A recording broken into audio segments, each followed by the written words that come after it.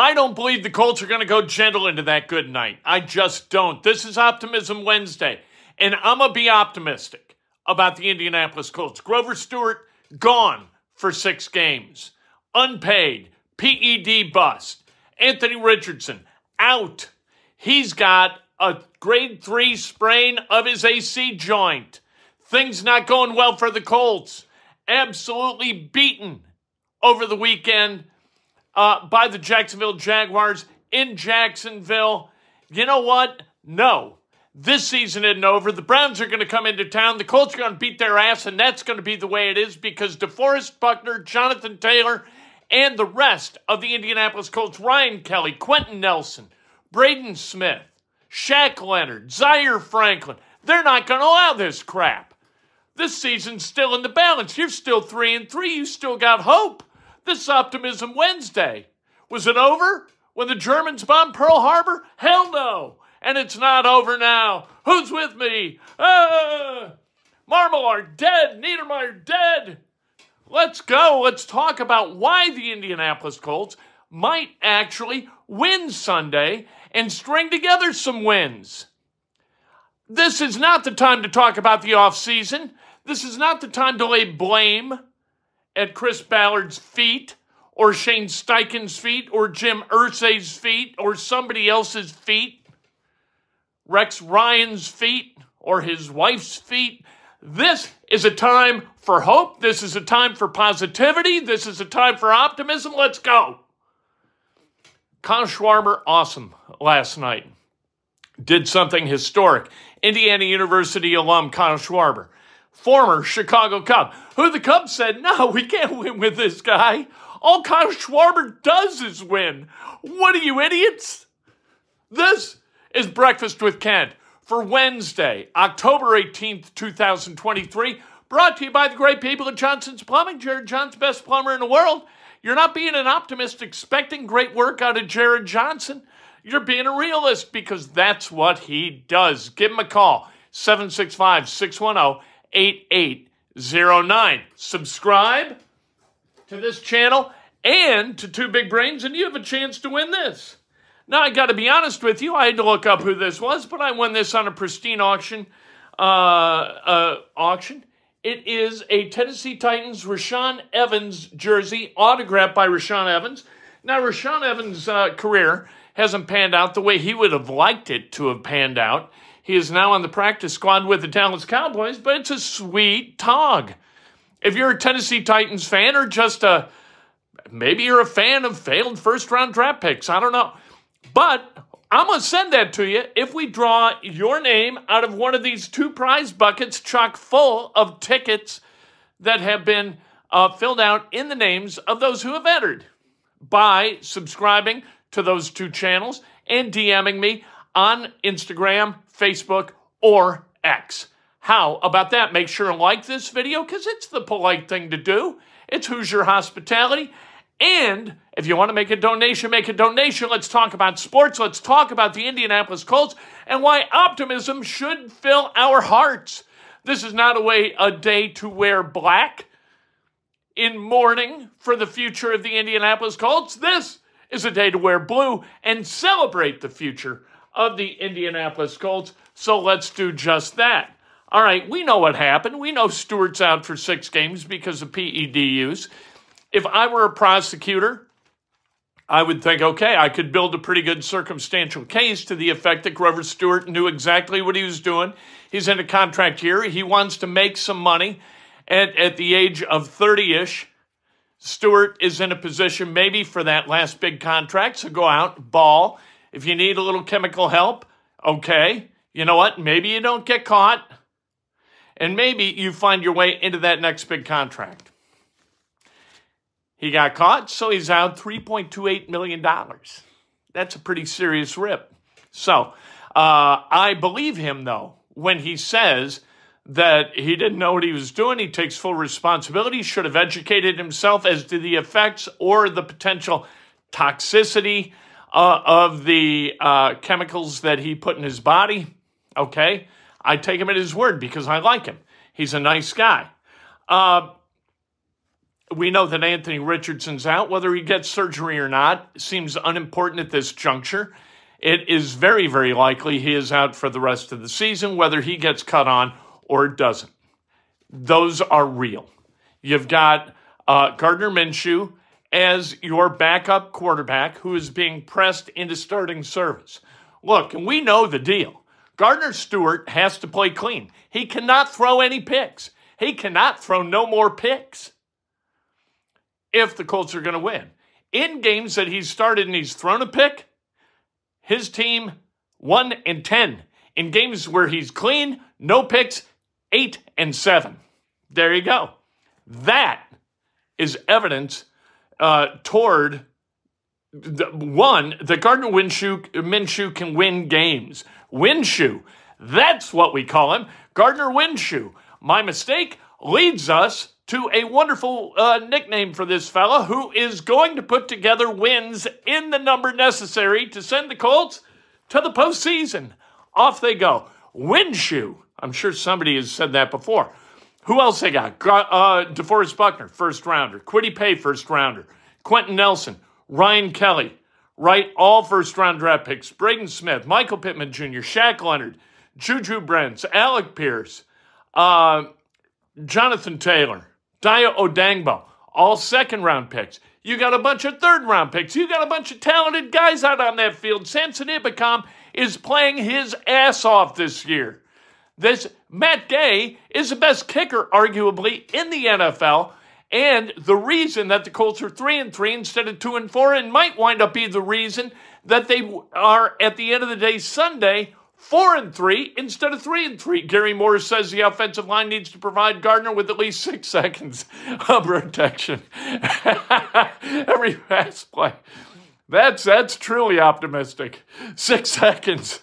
That's a long-ass time. You know, especially with Myles Garrett on the other side of the line with 14 quarterback hits and 5.5 sacks. Wow. 6 seconds. Gardner Minshew better lock in on that first guy and deliver the football in a place where he can get it or muck it. I would do that. I'm not even going to the second read if I'm Gardner Minshew, and that's not because of the offensive line. It's because teams are putting 8 in the box, but we're getting out over our skis. We're starting to talk about reasons not to feel good about the Colts, and we're not doing that on Optimism Wednesday. I won't. Can the Colts dig deep enough to find their way through this darkness? Arguably, their most important players on each side of the ball out for at least the next 6 games. That is not ideal. But you dig deep, you find a collective will to go out and knock heads and just beat the hell out of people. And you know what? Good things can happen. The Browns, the NFL's best defense through 5 weeks. Do you really think that the Browns are going to finish this season with the NFL's best defense? No. They're going to recede to the mean. We know this. The Browns aren't that great. Yeah, they play fast. They play aggressive. Blah, blah, blah, blah, blah, blah, blah. They're not going to be they're not the 85 Bears, for God's sake. You know, they're allowing, just over 200 yards a game? My ass, they're not that good. So the Colts, they've got the advantage of knowing that the Browns are not as good as their statistics show through 5 games, and it's on. It's game time. When the game starts, the fur flies, and when the fur flies, the Browns, they cover their nether regions. This week, Steichen's got to accept points when he can get them. You got to take them 3 at a time. If you're going to win this game, and the Colts are going to win this game, it's going to be a low-scoring game.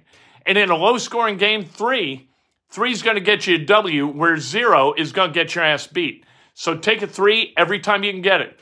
4th and 2 from the 10, take the 3. Let's go. Watson is day-to-day. And if Watson can't go again, the Browns are averaging 11 points a game when Watson doesn't play. He's missed 2 games. The Browns have scored 19 and 3 in the 2 games he hadn't played. That's a total of 22 divided by 2. That's 11. That's math. 11 points is not going to beat the Indianapolis Colts this weekend. Jerome Ford and Kareem Hunt as running backs, Nick Chubb's got problems. He's got the knee. He had a surgically repaired MCL. He's going to have to get the ACL looked at. He's coming back sometime in 2024. This 2023. That doesn't do them a damn bit of good this Sunday. And neither will Jerome Ford and Kareem Hunt versus, at their opposite position, Jonathan Taylor and Zach Moss. I take the Colts pair of running backs all day and twice on Sunday to get the win.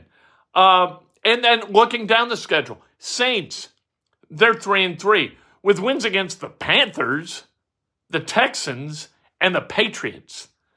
They ain't that good.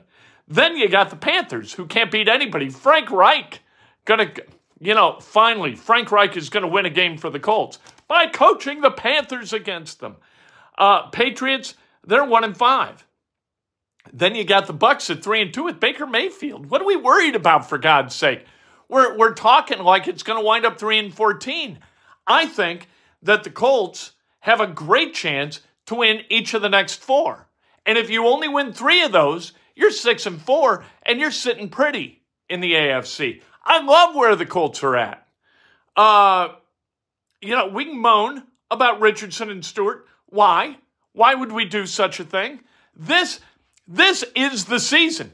This is the season. Not next year, not 25. This is the season where this team finds its collective will and goes on a march through the kind of decrepit sort of bottom tier teams in the NFL, comes out the other end smelling like a rose with Gardner Minshew as the quarterback, Jonathan Taylor as your starting running back, an offensive line that if Braden Smith comes back is intact, and a December with that defense intact also. Gus Bradley says that Shaq Leonard is making positive strides. I hope it's Optimism Wednesday. So let's hope these positive strides in a manageable length of time yield outstanding levels of football. I'm ready for that. T-minus 2 days for Boogie. Boogie is either going to select Indiana, UK, or Bama. I don't think it's going to be IU. I just don't have that feeling that it's going to be IU. Maybe it winds up being IU. It's Optimism Wednesday. Yes, he's going to IU. And IU alum Kyle Schwarber hit 2 more bombs last night. Kyle Schwarber's Phillies turned around completely in June when they moved him into the leadoff spot. At the moment, he was hitting 160. He finished the season hitting 197. He led the National League, at least, and maybe Major League Baseball in strikeouts. But he also hit, 47 home runs. And right now, he is tied with Reggie Jackson for the all-time lead in Major League Baseball, lefties hitting bombs in the postseason. That's Kyle Schwarber. He is a man on a mission. He makes hard contact all the time. IU alum Kyle Schwarber does. It's great that the Cubs figured out they could move on from Kyle Schwarber, who wanted to be a Cub for the rest of his life, and use Jock Peterson as kind of a stopgap in place of Schwarber. Schwarber was the heart of that team. So you cut out your heart and you cut out your big bat.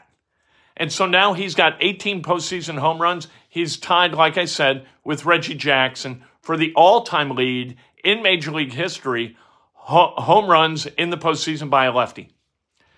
And I know what you're thinking. You got extra series. You have extra games, extra opportunities for a guy like Kyle Schwarber. Nay. Kyle Schwarber has his 18 bombs in 60 postseason games. Reggie Jackson hit his 18 in 77. Kyle Schwarber is fun to watch. A credit to Indiana University. Let's celebrate some birthdays, shall we? Anthony Spinks, Greg Parson, Matt Arnold, Rhonda Parker Taylor, the great Stevers, Steve Simpson, WIBC alum, a member of the WIBC Hall of Fame if there ever was one, Stephen Daum, Alex Tagliani, happy birthday, Adriana Jadlow, the daughter of the great Todd Jadlow, Lori Warren Woodard, happy birthday, Jim Murphy and Chris Bradley, happy birthday. If today's your birthday, you celebrate like hell. If it's not your birthday, you celebrate somebody else. That's best done with an honest and specific compliment. Just be nice, lift each other up, don't pull each other down. And make sure you subscribe so you have a chance to win this sweet jersey. Rashaan Evans, who I got to tell you, yesterday afternoon, I didn't know who he was.